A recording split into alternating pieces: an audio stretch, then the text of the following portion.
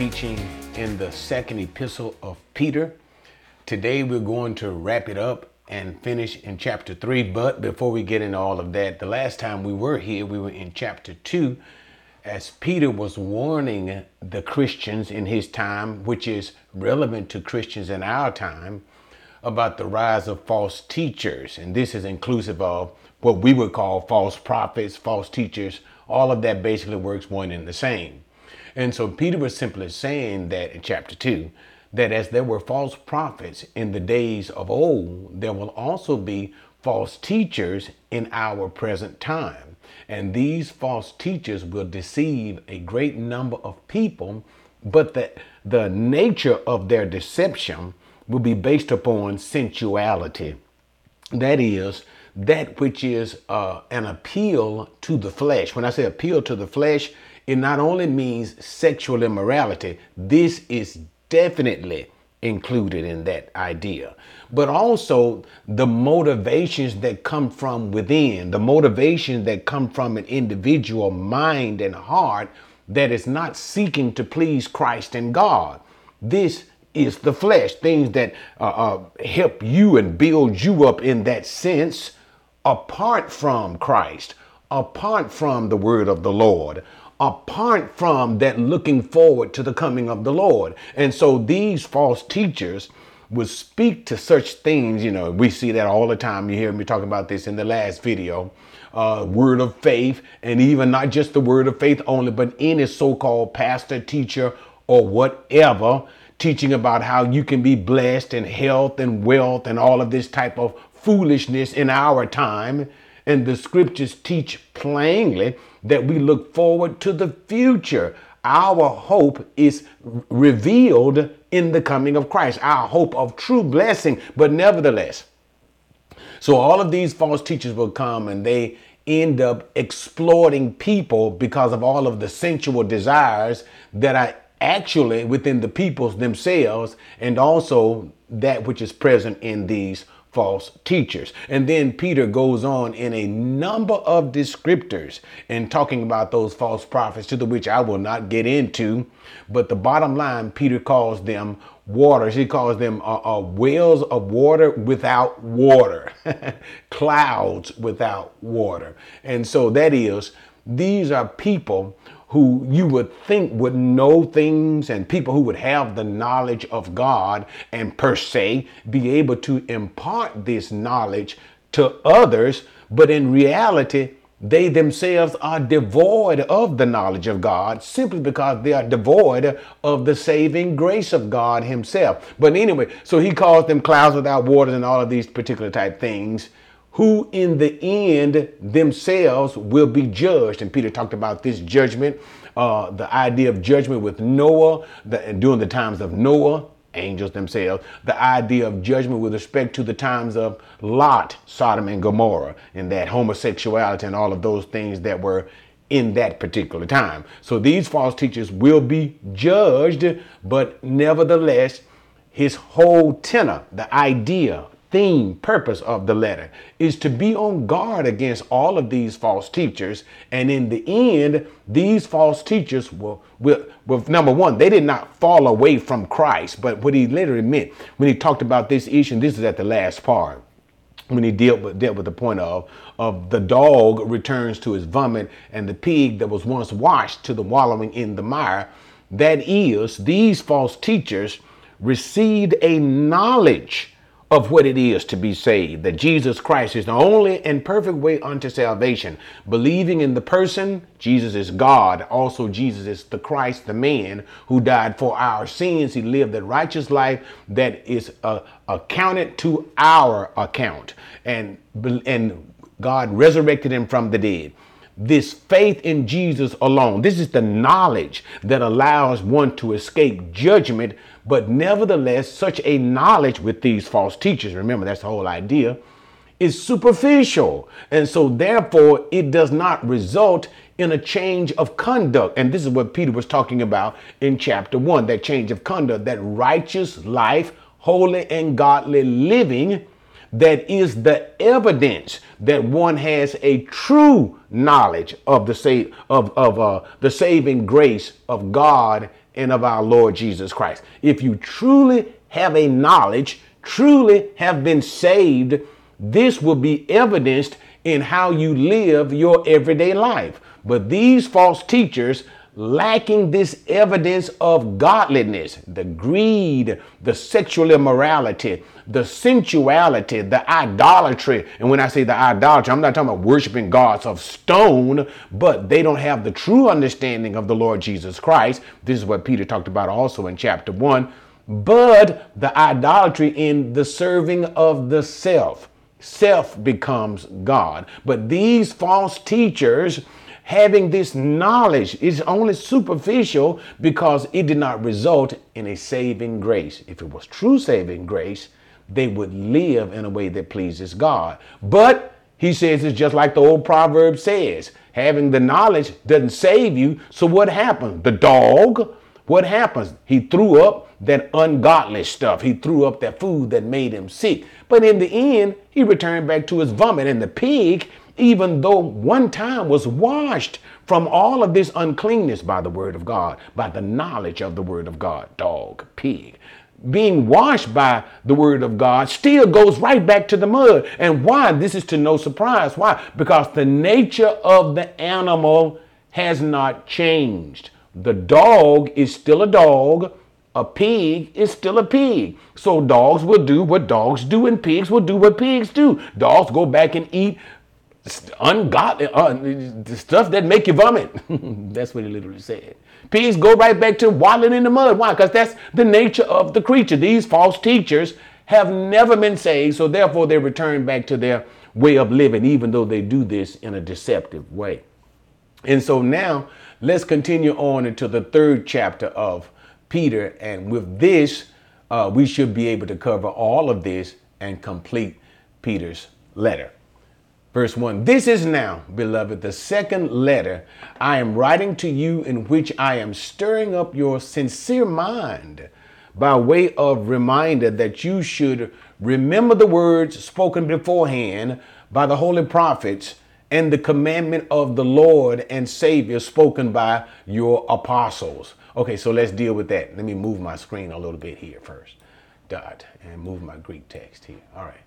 So now Peter says, he's already dealt with the purpose theme to the which he was writing of this particular letter, and that is to warn them of false teachers. And he dealt with that. He opened it up in chapter 1, if you can recall, in talking about you have a true knowledge. You, the people that I'm writing to, says Peter, you have a true knowledge, unlike these false teachers, false prophets. They don't have a true knowledge. They're just claiming these things, but you do. And this true knowledge that you have is evidenced in godly living, love of the brother, and keeping yourself clean and unspotted from the filth of this world. This is the evidence that, and this is the evidence that you have true knowledge, that you have true saving knowledge. But don't stop there. Give it all that you got, chapter 1. But chapter 2, but these false prophets, they don't know. And it's evidence, even though they claim that they know, it's evidence that they don't know because of the way that they live. And so therefore you can see in their lives that they are still dogs and pigs. That's the end of chapter 2. But he says here now, so I'm writing to you, beloved, the 2nd letter, referring to what? He had already written to them a first letter. We know that's the first epistle of Peter. And so he wants to remind them. He wants to bring it to their remembrance, to stir their minds up. And it's almost in a sense of like not only just teaching, but you can always sometimes call it like preaching in a way, because I want you to remember these things. But the point is, Peter is saying, I want you to remember that I have told you what? That false teachers will come, and I want you to know that what they will do, their demeanor, what they will say about their false doctrine, and their overall lostness. So I'm writing to you so that you will be aware this will happen. All right. And then I want you to remember, he says, the word that was spoken by the holy prophets, that is the prophets of old as well as the New Testament prophets. OK, but even namely, or should I even say specifically, especially Old Testament prophets, because what Peter is going to get into, that thing that he wants them to remember is the destruction of this world and the coming of a new world. And this was spoken of by Old Testament prophets, that there will be a new world and the destruction of this old world order. Okay, so this which was spoken of by the holy prophets as well as by the apostles of the Lord Jesus Christ. Okay, verse number 3. Know this, first of all, that in the last days mockers will come with their mocking, following after their own lusts, and saying, where is the promise of his coming? For ever since the fathers fell asleep, all things continues just as it was from the beginning of creation. For when, okay, let's stop there. So he says, okay, this is what I want you to remember, that in the last days, mockers will come and they will be mocking. So let's just deal with it one point at a time.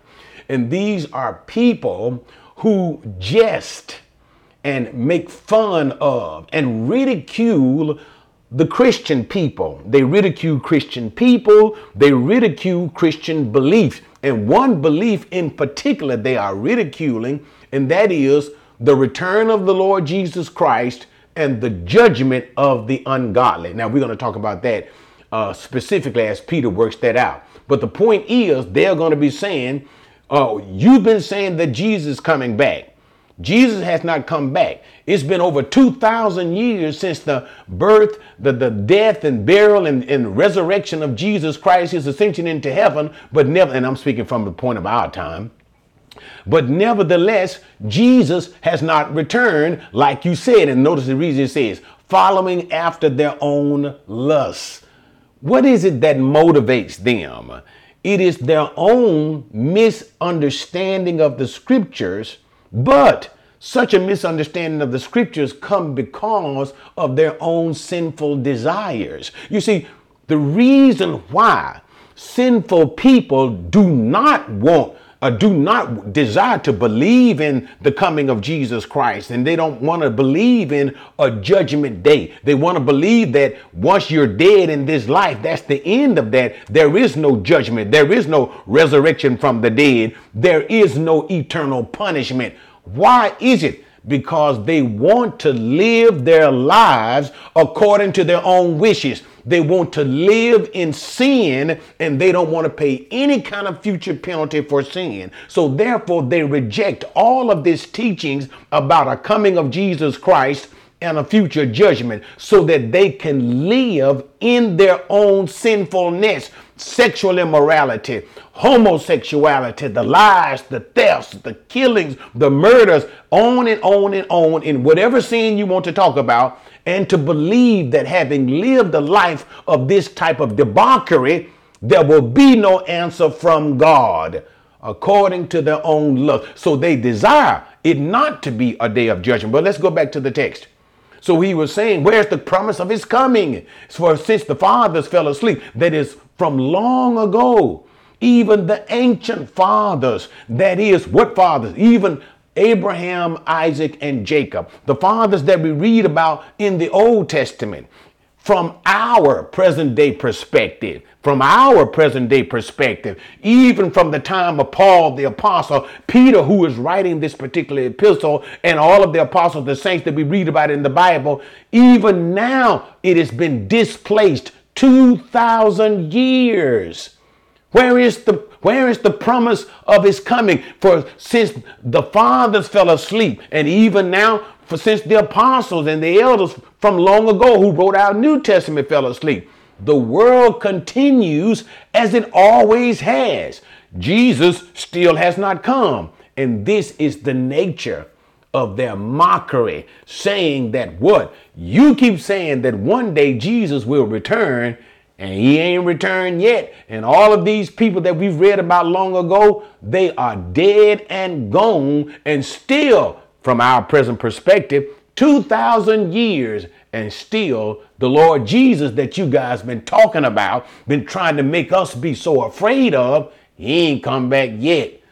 So this is the mockery. All right, so let's go to verse number 5. So he continues on. For when they maintain this, it escapes their notice that by the word of God, the heavens existed long ago, And the earth was formed out of water and by water, through which the world at that time was destroyed, being flooded with water. But by his word, the present heavens and earth are being reserved for fire, kept for the day of judgment and destruction of ungodly men. So again, Peter gives an example of judgment. And this kind of goes back to what he was saying in chapter 2 about the judgment of the false teachers. And that was, remember what he said in chapter 2? He says, you can rest assured of the judgment of these false teachers because God has displayed that he has judged once before. He judged once in the days of Noah, and the angels were judged. Noah and his family were saved. He judged once again in the time of Sodom and Gomorrah in the days of Lot, and Sodom and Gomorrah and the cities of the plains were judged, and Lot was kept. Lot was preserved. So he gives the similarity of this same thing, that these false teachers are mocking, saying there is no return of Jesus Christ and there will be no judgment. Why? God has been this world has been going on for a long time, and it seems to suggest what they're saying is, and this world will continue to exist. This great judgment that you're talking about will not happen. And Peter is saying again, but they forget God has proven himself righteous in that what? He has judged once before. Now, the language is kind of thick in verse number 5, but let's just go through it so that you can understand exactly what Peter is saying. They are insisting that there will be no judgment and no destruction, right? He says they have forgotten what? It escapes their notice. By the word of God, the heavens existed long ago. Now, Peter is referring back to Genesis 1:1 and 1:2. 1:1 and 1:2. Now, go back. I did a whole teaching on the book of Genesis. Go back and look at that, and that'll give all of the details that we need to fill in that we don't have time to fill in this particular video teaching, okay, about what happened in the original and perfect creation, verse number 1.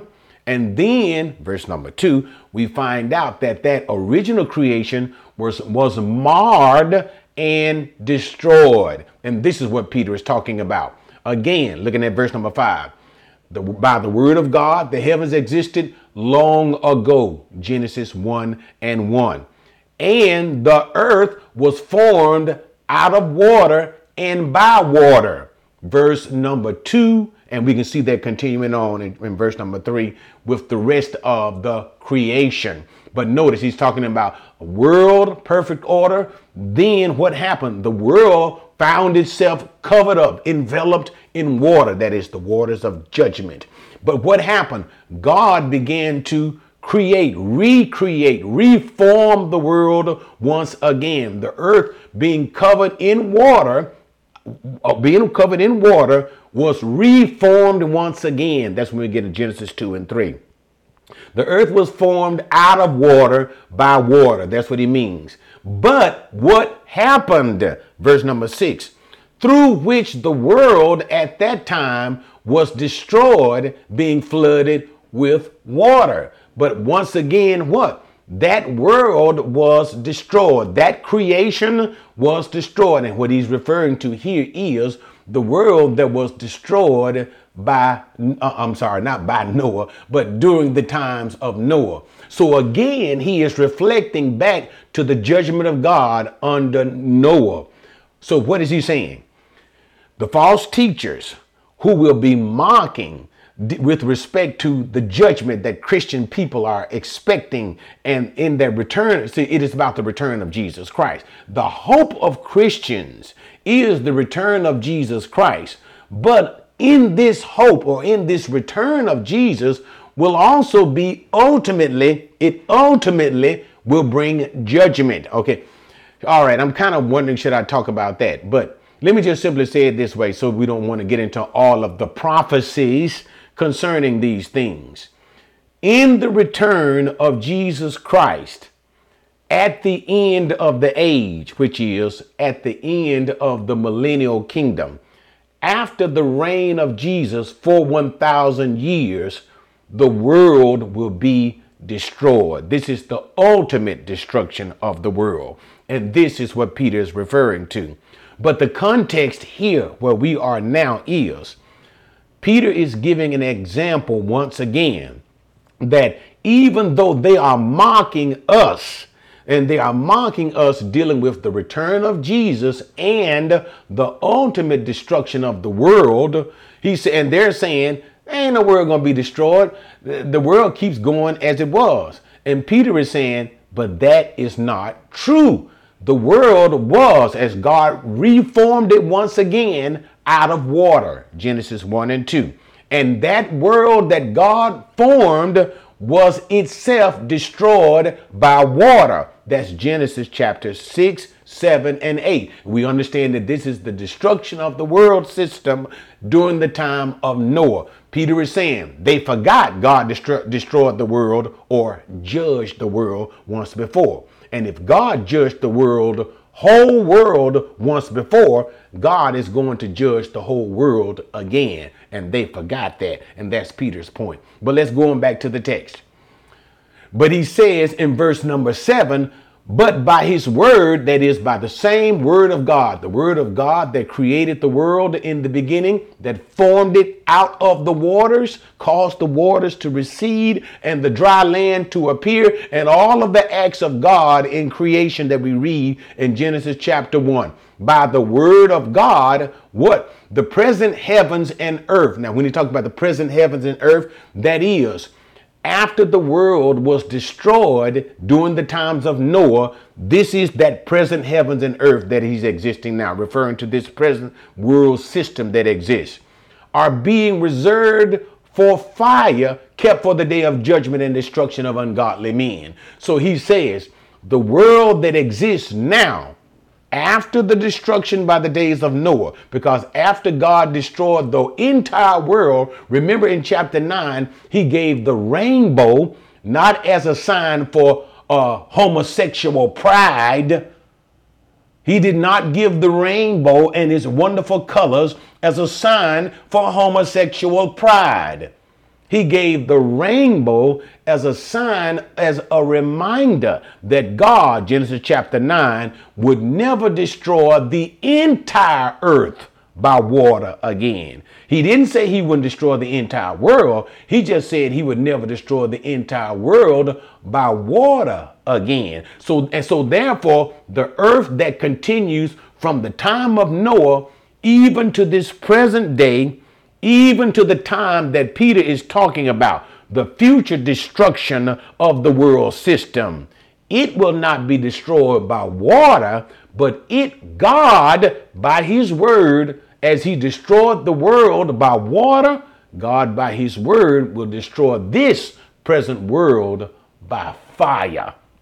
And I would even, if I wanted to throw in a little something for you to think about, imagine how we talk about the stars that are in the sky above, the universe and the galaxy. And notice what they say that stars are nothing but boiling gases. They're burning gases, huge, some small, some large. And our sun is not even considered to be a great or big star. But the point is, it's burning extremely hot gases. Imagine how all of the heavens, the stars in the sky, and all of their heat, if God has called, would there cause all of that to come upon the earth, what would it do? It would literally incinerate this planet, and the universe itself will be incinerated. But that's the idea of what Peter is talking about. The universe, namely, even especially the earth itself, its final destruction will be with incinerating heat. And that's what Peter is saying. Okay, so where am I? And this will be the day of judgment and the destruction of ungodly men. And that's when he refers to the day of judgment. That is the final act of judgment and God ending this creation itself. He ends the creation itself. And in the ending of this creation, there will be the final judgment for all of the ungodly. And this is found in Revelation chapter 20, when the Bible says the dead,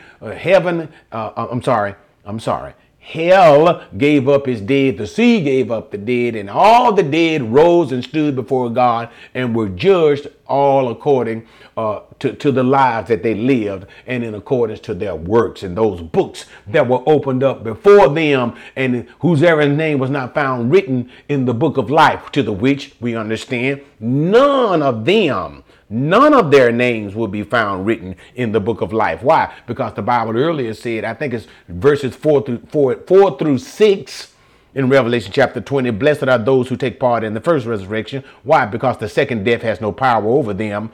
This, as we're speaking of the great judgment day, the white throne judgment, none of their names written, because why? This is the second judgment, okay? This is the second resurrection from the dead. I didn't say that right, not judgment, but second resurrection from the dead. This is the final judgment. So therefore, all of these ones will be cast into the lake of fire and brimstone to suffer eternal punishment forever and ever. All right. So this is the day of judgment. And this is what Peter means when he says destruction of ungodly men. He doesn't mean that they're going to cease to exist. God is going to destroy them and cease to exist. He means the time of their punishment. And their punishment, as the scriptures clearly teach, is an eternal punishment in the lake of fire away from the presence of God for all eternity. Okay. Verse number 8. So he says what? But do not let this one fact escape your notice, beloved, that with the Lord, one day is like 1,000 years, and 1,000 years like one day. The Lord is not slow about his promise, as some count slowness, but is patient toward you, not wishing for any to perish, but for all to come to repentance. Now, it is imperative that we understand what Peter is trying to say. But so let's look at it. So what he is saying, he said, okay, the false teachers are saying there ain't no day of judgment coming. The world has continued to exist a long time since the death of the fathers, and it's going to continue to exist. All of this coming of Jesus, this judgment day, the destruction of the world that you Christians keep talking about, none of this will happen. But Peter is saying, oh, yes, it will. God is going to destroy. He has already proven it as he destroyed the world by water. But next time he's going to destroy the world by fire. And this is why this present earth is preserved for the destruction by fire. But I say to you, how should you think about it when you consider the attacks of the ungodly, saying there won't be a coming of Jesus, or there won't be a judgment, there won't be a destruction of this world? How should you think to fortify your soul and consolate your mind with respect to the longevity? It's been a long time, and God still has not come. It's been a long time, and Jesus, he's been gone for 2,000 years. How should we think? What is the consolation that we should have? And that's what Peter talks about in verse number 8. Verse number 8. He said he wants you to understand how God is with respect to time, even the Lord Jesus Christ. That is what? That one day with the Lord is like 1,000 years in human history. So when you consider by virtue of the nature of God's existence, the eternal nature, consume those words. The eternal nature of God, he who is from everlasting to everlasting, one who exists forever. And when you consider time with respect to humanity and how we see time, how we experience time, and in our lives, what did the Bible say about our lives? Our lives are nothing but a vapor.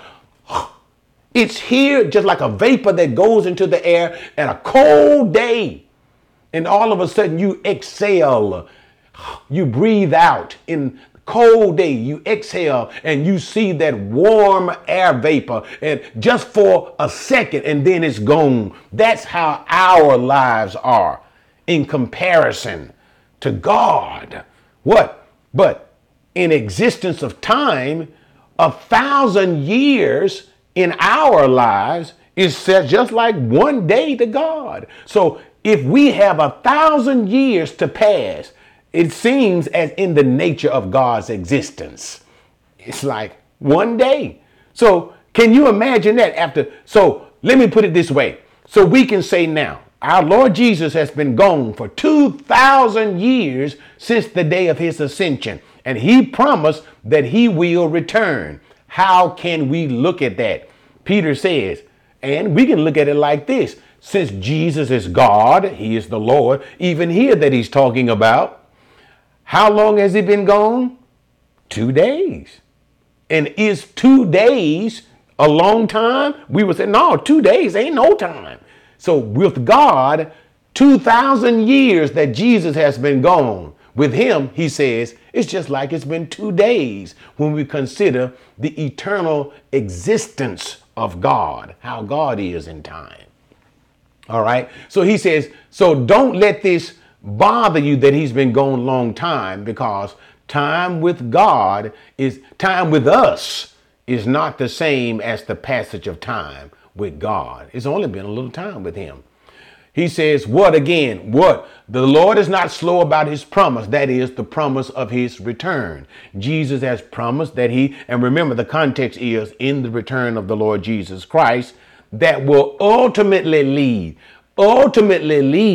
to the judgment of ungodly men and the destruction of the universe. Okay. So all of that is encompassed in the return of the Lord. It doesn't all happen at the same time. That's why we said earlier, we don't want to get into the prophetic teachings about the return of Jesus. First of all, there will be the rapture of the church. After the rapture of the church, that is all of the saints dead and the saints that are alive caught up to be with Jesus in the air, taken into heaven. Then there will be the tribulation that will come with the rise of the Antichrist during a specific period of 7 years. And at the end of this particular 7-year period, there will be the return of Jesus, Revelation chapter 19, on the clouds of glory with the angels and the saints of God coming down to this world. He will destroy the Antichrist and the false prophet. He will kill them, then resurrect them from the dead and cast them into the lake of fire. Then Jesus will set up his kingdom that we refer to as the millennial kingdom, which will last for 1,000 years. But before he sets up the kingdom, he will imprison Satan and his demonic horde into the abyss. And then after the 1,000 years, Satan will be released. And then Satan goes out on the breadth of the whole earth. I'm in Revelation chapter 20. And he deceives the Gentile nations, not a single Jew, but the Gentile nations. And they come against the saints of God who are in Jerusalem. Jesus has gathered all of his people to Jerusalem.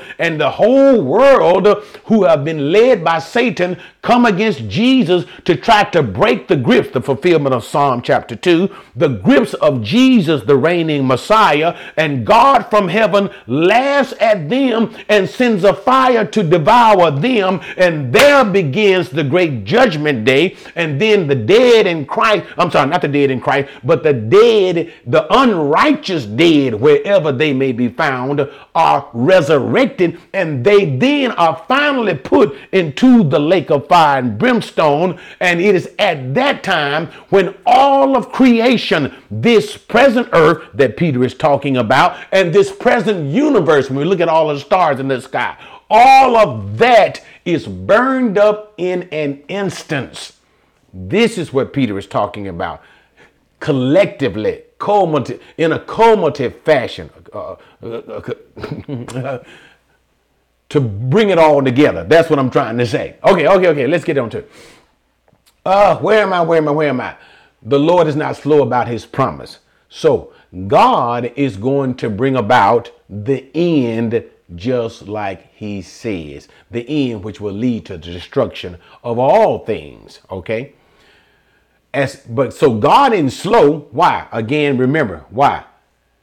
If we consider it's been 2,000 years. So they would say now about the Christian hope. And Peter says, nah, but God has only been 2 days. He ain't slow. He is going to do what he said he will do. God is not slow about his promise. Like some people want to say, God ain't going to do it.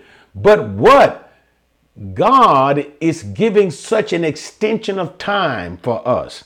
God is patient towards you, not wishing for any to perish, but for all to come to repentance. And here's where we need to be very careful about this. God is taking his time because he does not desire for any to be lost. We're going to talk about that any, okay?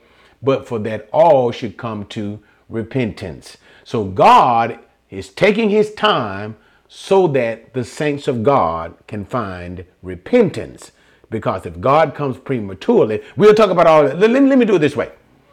So he's saying God is not coming quickly so that people will have time to repent. All right. Now, let me break the understanding down, because here it's crucial to understand what Peter is not saying. Peter is not saying that there will be a universal salvation. Notice, not wishing for any to perish, but for all to come to repentance.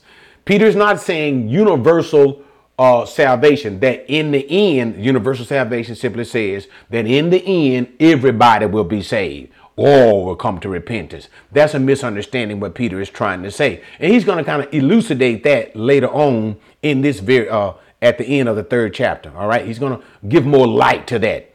But what he is saying is God is not willing for any to perish. Any of the elect. We're going to talk about that. Remember, the elect, if you've been following me for any particular time, especially in the teaching of John chapter 6, okay, and even what Peter was talking about in the 1st chapter, those who are saved. But anyway, the elect are people who have been chosen by God before the world was ever created to be called by his name. They are gifts from God to the Messiah. They are people who will believe the gospel and will come to faith in Jesus Christ and ultimately be saved. They will never be lost. They will never backslide, for their names have been written in the Lamb's book of life before the world was ever created. They are kept by the sovereign power of God and of Christ for all eternity. They can never be taken out of Jesus' hand. They can never be taken from the Father's hand. Okay? These are an elect group of people whose names God only knows. Only God knows who it is, who he has determined to save. Throughout all of the years and years that God has set for this world to exist, those people who will be saved. You got it? So God does not desire for any of those people, those elect, to be lost. He allows the time to go to the fullness of that time so that what? The very last of the elect will be saved and they will not be lost. And this is what Peter is referring to, the any and the all. The any and all of the elect throughout the history of the world will come to a saving knowledge and experience the saving grace of the Lord Jesus Christ. They will be saved. Or let me just give you an example. So watch this.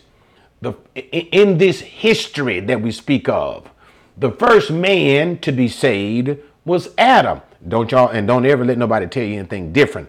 Even though Adam brought sin into this world through his disobedience, nevertheless, Adam and Eve, Adam was saved. First man. And how do you know Adam was saved, Pastor? Do you not read what the Bible said in Genesis chapter 3? When Adam tried to make clothing to cover his sin, fig leaves, God himself killed an animal. Through the blood of that animal, God made a covering for Adam. God covered his sin. God therefore provided redemption for Adam's sin. Adam was saved. So whether it's the first man or even down right now, we call it the year 2023 AD, right? AD, or after Common Era, or CE, some people call it Common Era. But even now, 2023, right? Somebody is saved from Adam to saved. These are the elect that God has chosen. Their names have been from that time of Adam all the way through the time. All the way, let's just say for example, let's say in year 2500, God said it's the end. The last soul to be saved in the year 2500 is the any that should perish. God wants all of those people throughout that time, that none of them should be lost, but all whom God has chosen should come to repentance and experience the saving grace of God. That's what Peter is talking about. Not universal salvation, not simply as everybody, choice. No, those whom God have chosen, everyone whose name has been written in the Lamb's Book of Life, in whatever age, in whatever time and period that they live in, they will come to repentance and experience this beautiful saving grace of God. And that's what he's saying. So God is not slow in bringing about the judgment that he has promised, right? But God is what? He is patient to allow his work of salvation to come to complete fulfillment, right? Verse number 10. So he goes on back to the issue of the coming of the Lord Jesus, ultimately culminating in the destruction of the world. Because remember, what were the false teachers saying? The world continues like it always had. There'll never be a judgment. You keep talking about Jesus is coming back and there's going to be a judgment. Phooey. Remember, they will be mocking you in their mockery. Phooey. I don't believe none of that mess. So now he returns back to the issue of there will be a judgment. 10. But the day of the Lord will come like a thief in the night, in which the heavens will pass away with a roar and the elements will be destroyed with intense heat, and the earth and its works will be burned up.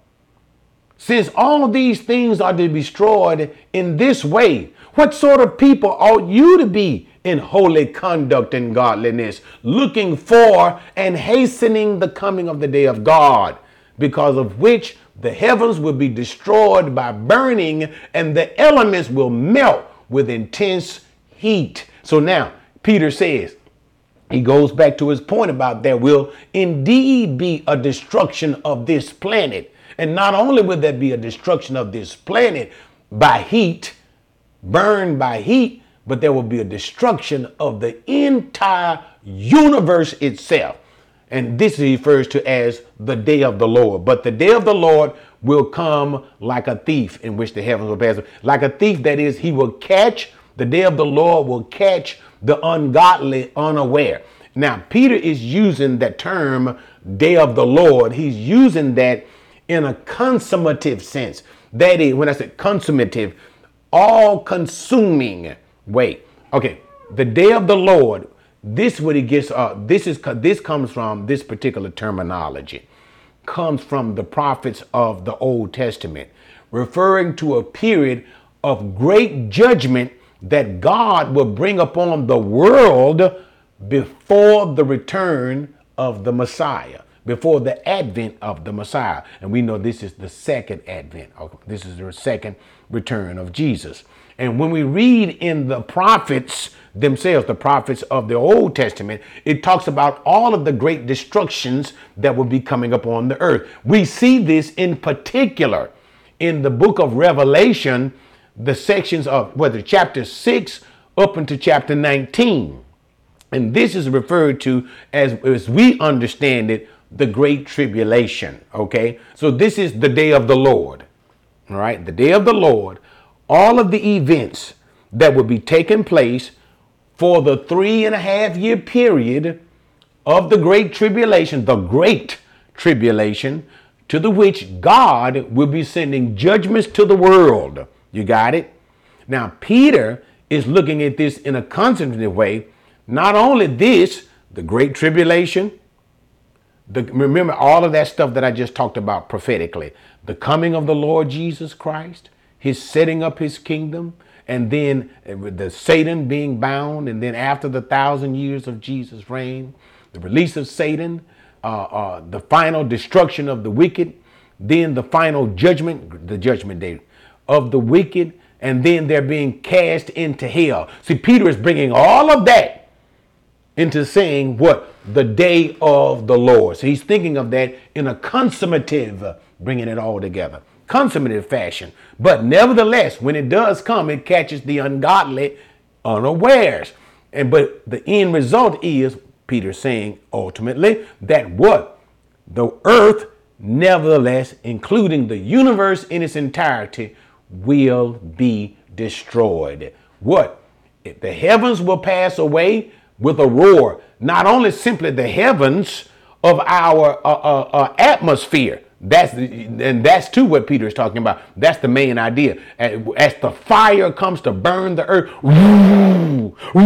that great fire. But also there's the fires in the heavens. When I say the heavens, I mean the starry expanse of the cosmos, of the galaxies. All of that stuff is going to be gone. It will be, and the elements will be destroyed with, once again, intense heat. The earth and everything in this present world will be destroyed. Since all of this will be destroyed, Peter says, now since there's going to be a great destruction, and in this destruction you can see the anger and judgment of God.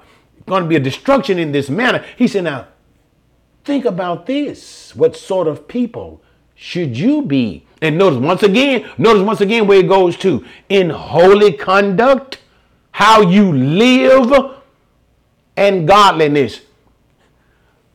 How do you think you ought to be living? How do you want to be found of God? What do you want God to say about you? Because God is going to judge sin. God is going to judge the sinner in that day.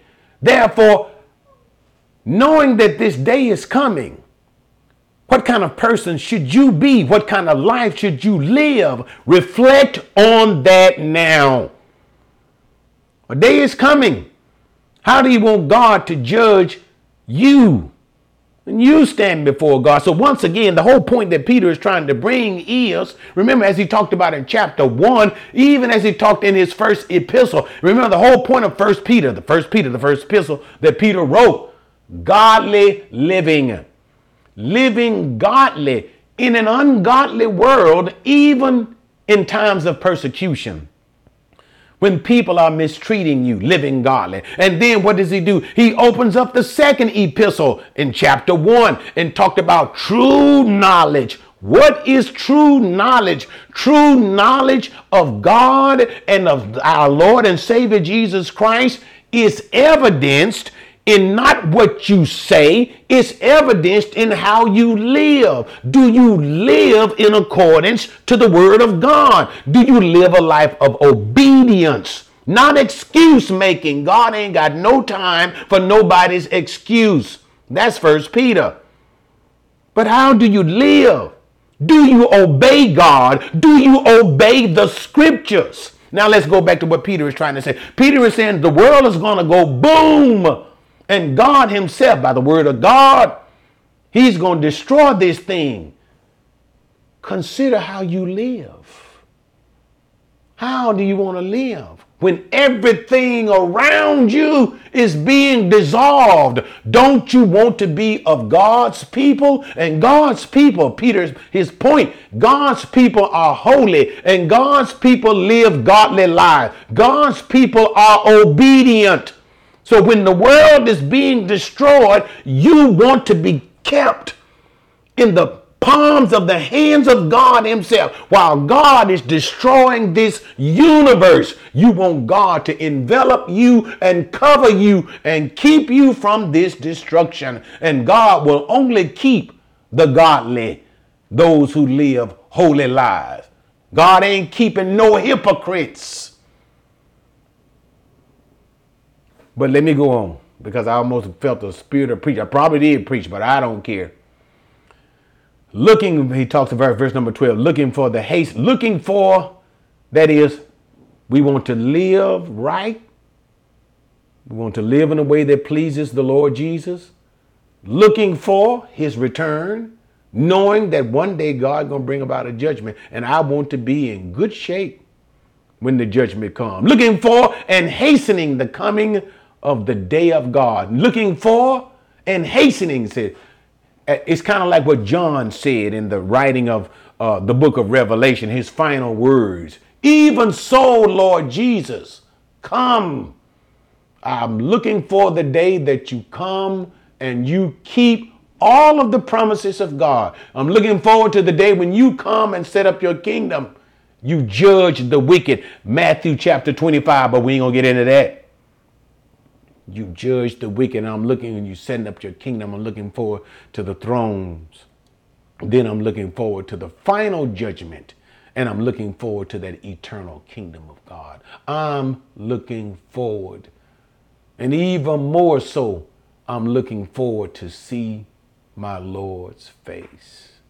I'm looking forward to whatever degree.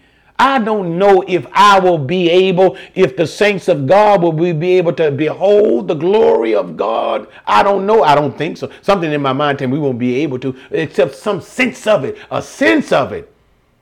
I'm looking forward to being not only in the presence of God, but in some sense beholding his glory. My God, even the one who took flesh. I'm looking forward. But anyway, enough of that. But nevertheless, you're looking forward to all of that and knowing that one day that God is going to destroy all of creation. And remember, when he says creation, it means all of the stars in the sky and the earth beneath it as well. Everything is going to be destroyed with fervent heat. So if you wicked, it ain't going to work well for you in that time. But now Peter begins to put the attention upon the righteous, because this is what we want to be in, holiness and righteous, right? So what are we, the saints, looking for? Verse number 13. But according to his promise, we are looking for a new heavens and new earth in which righteousness dwells.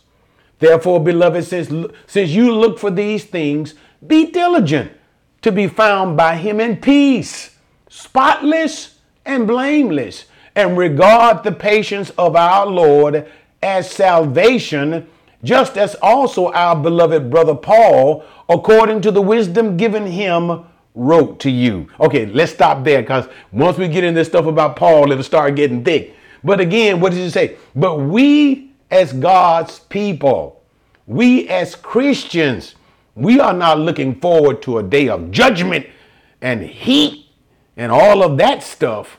No, we are looking forward instead of looking forward to destruction, we are looking forward to life, to the which God, that's Revelation chapter 21. And he says, what? I behold a new heaven and a new earth. And in that new earth, there was no more seas. So we are looking forward to when God creates a brand new universe. And we don't know what that universe will look like, but it will be great. We don't know what the new animal kingdom would look like, but it will be magnificent. And in that kingdom, nothing will die. No animal will ever die. No human being will ever die.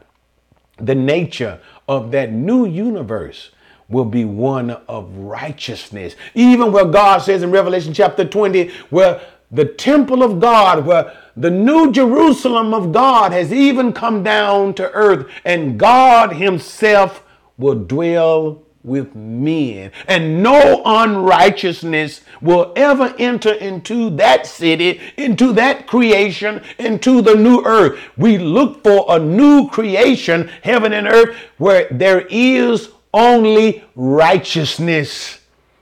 A lie will never be told.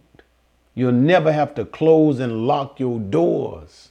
Every person will be saved and a saint of God. The angels of God, the righteous, redeemed of God, the whole universe will be filled with the glory and the righteousness of God. No more fear, no more death, no more sorrow. For God wipes away all tears. I'm going to leave that alone because I started preaching, ain't I? Let me go back to what I'm trying to say. This is the universe that we are looking forward to. And therefore he says what? So since we are looking forward to this, we need to be diligent. Notice how Peter used that word diligent. Again, remember he used that in chapter 1. Diligent. Diligence in the sense of trying to live right. Living with all your might, all your heart, all your soul in a way that pleases God. So we need to be diligent in how we live now. What? Diligent to be found spotless and blameless. That is how we live today. I want to, what did John P. Key say again? I'm living my life just to live again. I want to live in a way that pleases God. And I won't, not that it's because we live and we get into that kingdom. No. Our spotless life is evidence that we have been saved. And our lives, we want those lives to be acceptable to Christ and even to God. He says, I'm pleased with how you have lived. But that's what he's trying to say. And then he's trying to say again, referring back to that long time that Jesus has delayed in his return and the coming back and all of those prophetic things that I talked about, resulting in the very end of the age, destruction of the universe. Regard the patience of the Lord as salvation. God is just giving time that his plan.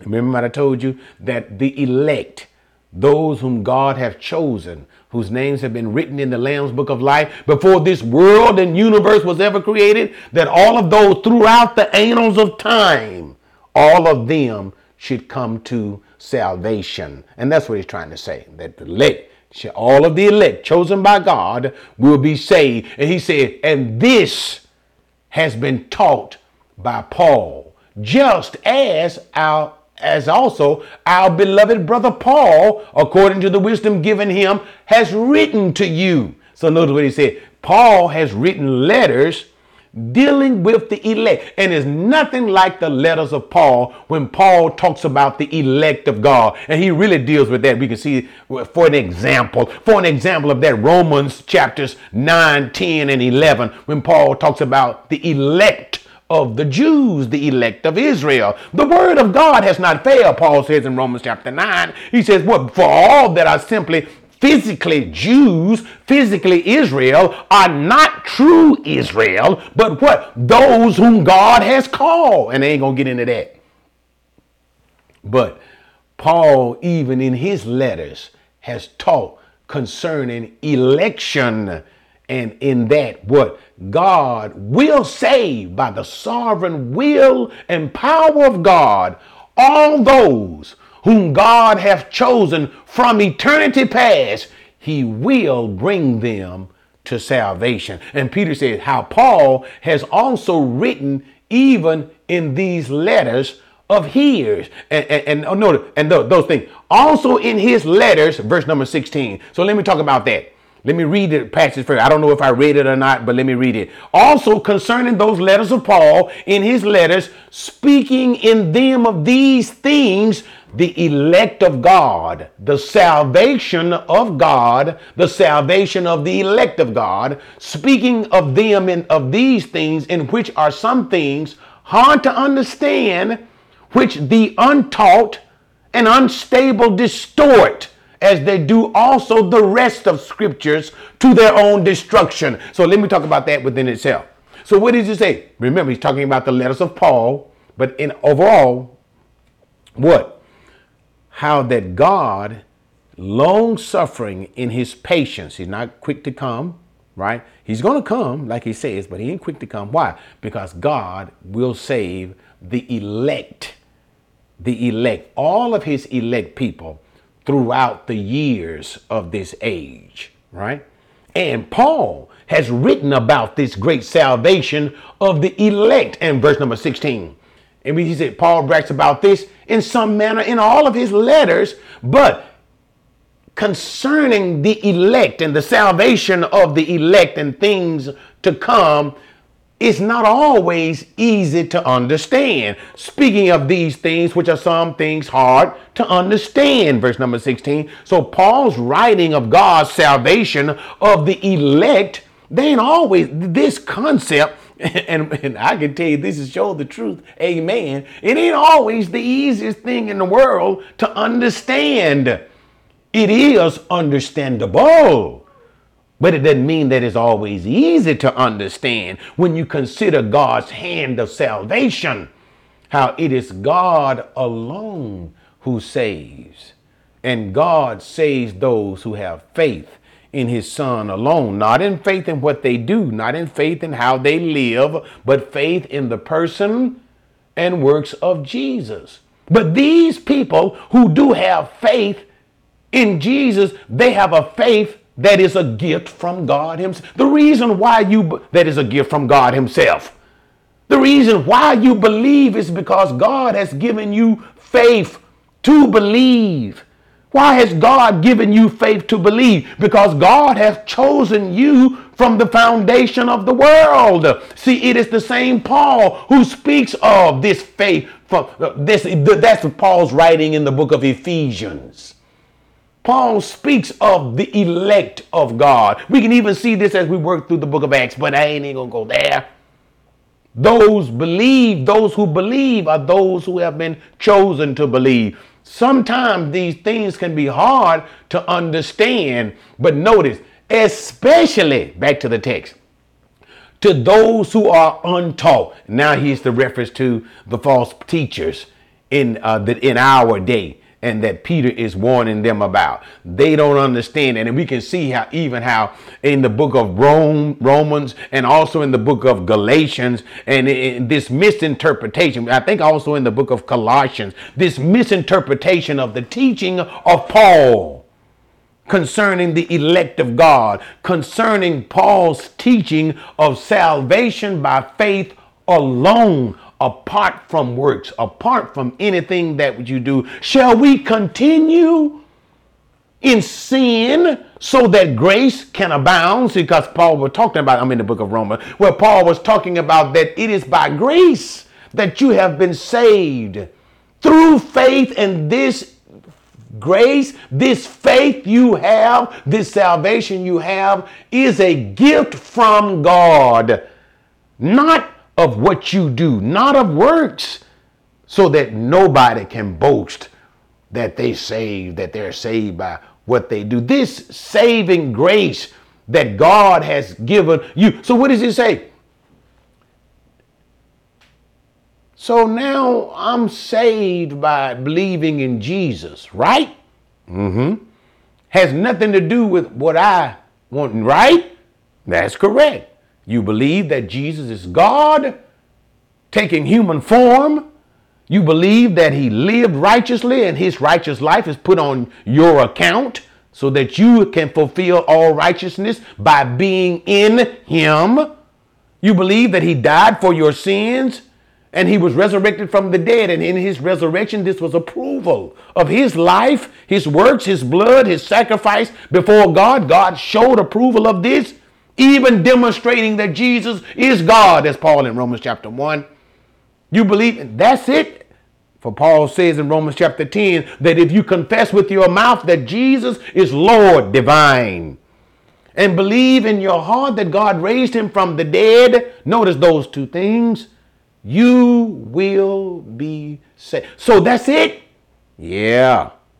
Wow. So does that leave me so I can commit all the adultery I want and the fornicating and lying, or be a practicing homosexual and a thief? I can do all of that because all I got to do is believe in Jesus, right?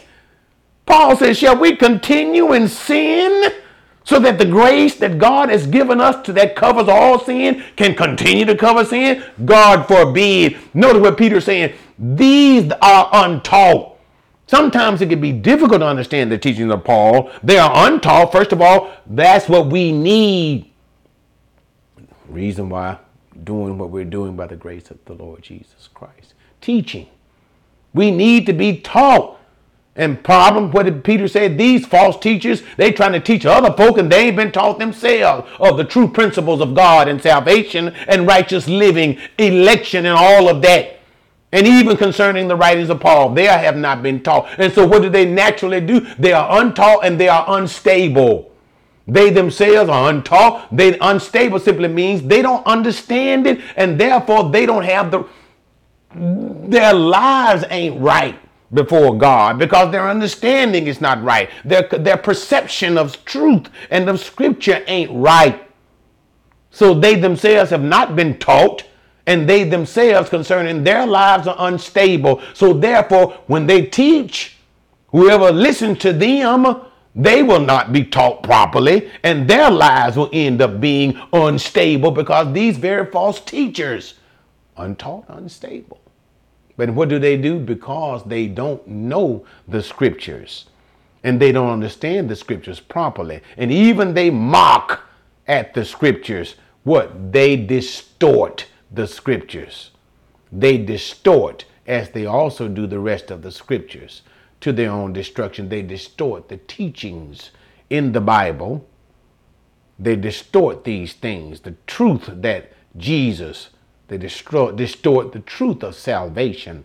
They distort the truth of there is and will be a second coming of Jesus. They distort that. They distort the truth. There will be a rapture. There will be a kingdom taught by the prophets, spoken of in the book of Revelation, that Jesus will be set up, that Jesus will set up. They distort. There will be a great judgment day. They distort that in the great judgment day, all sinners and ungodly people will be finally cast into the lake of fire to suffer eternal destruction forever. And they distort these things. But even more so, let's go back to the text. They distort even the teachings, notice, because he was talking about what? The writings of the Apostle Paul. They distort also the rest of the scriptures. And let me say this before I bring that to an end. Notice how Peter considered, even at this early time, Peter himself considered at this early time the writings of Paul as scripture. It wasn't later on and took hundreds and hundreds of years for the writings of Paul to be understood as divine scripture, equal with the scripture of the Old Testament. Peter understood the writings of Paul in his time, first century, as equal with the scripture of old. But his whole point is the false teachers, they don't understand it. So they wrestle with the scripture, and in the end, because they don't get it, their so-called teachings is nothing more than a distortion of the truth. And what is the end result? What is the end result to them and their false teachings, and even those who follow and are ensnared with their false teachings? What is the end result? Destruction. And that's what his whole point was, in that what there will be a coming day of destruction. Okay, let me bring this to an end. You therefore, verse number 17, beloved, knowing this beforehand, be on your guard, so that you are not carried away by the error of unprincipled men and fall from your own steadfastness, but grow in the grace and knowledge of our Lord and Savior Jesus Christ. To him be the glory both now and to the day of eternity. Amen. So he says, okay, but you don't get caught up with these false teachers, right? Why? Because I have told you all of this, knowing this beforehand. I've told you all of this ahead of time. I told you about the false teachers. I told you about their false beliefs, the things that they will teach. I've told you how they will misunderstand one of the very foundational elements that will identify them. The person of Christ. He is God made man, died for our sins, rose from, and so many other things concerning Christology, the doctrines concerning Jesus Christ. They're going to distort all of that. I've told you about the lives that they will live. Ungodly, full of sensuality, motivated by self and greed, and not understanding the scriptures. I've told you about all of these things beforehand. So you, verse 17, be on guard, be ever watchful so that you don't listen to them and get carried away. Carried away. What next thing you know, you believing this foolishness. Mine come to T.D. Jakes. Woman, thou art loose. And probably some of you guys really enjoy T.D. Jakes, a false prophet. Really enjoyed the woman, thou art loose, because you saw that as empowering women. Well, the last time I searched my Bible, God ain't trying to empower nobody. Why? God does not share his glory with anybody, man, woman, or anything else. But everything should be done to the glory of God. For if anybody thinks himself to be something when he is absolutely nothing, Paul in Galatians chapter 6, you have just deceived yourself. Carried away by these false doctrine by men who speak so well, and there is Rod Parsley. You're another one of those false prophets. Give your Isaiah 57:11 offering and first of all, when Isaiah wrote that, there wasn't no such thing as a chapter and a verse. He's just trying to get money. He's exploiting you. Be on your guard so that you're not carried away by unprincipled men. He talked about those unprincipled men not holding fast to the truth and fall from your own steadfastness. You've been doing good. You started out well. Continue doing well by not listening to the wrong people, listening to the wrong thing. Because number one, they are untaught. They are unstable. They are not following the words of truth. They don't understand the doctrines of Scripture, no matter what it might be. Pneumatology, the doctrine of the Holy Spirit. Election, soteriology, the doctrine of salvation. The things that are taught by Paul, but even more so, godly living, living righteously, living holy in a corrupt world. And they ain't concerned about that. But let's get back to the text. So you be on guard against these false teachers so that you don't fall from your own steadfastness. You've been doing well. Don't turn around. What happened? Here is Jackie. Jackie's been saved for 5 years. But what happened? Oh, she started listening to this new preacher. And he just sounds so good. He just sounds so good. Or he started listening to, or she. First of all, he ain't with all of the she stuff. And she was doing this. And it sounds so good. Oh, what happened now? You fell. And then when he said fell from their own steadfastness, he is not talking about a loss of salvation. Now, we're not going to get into the teaching or the doctrine of eternal security.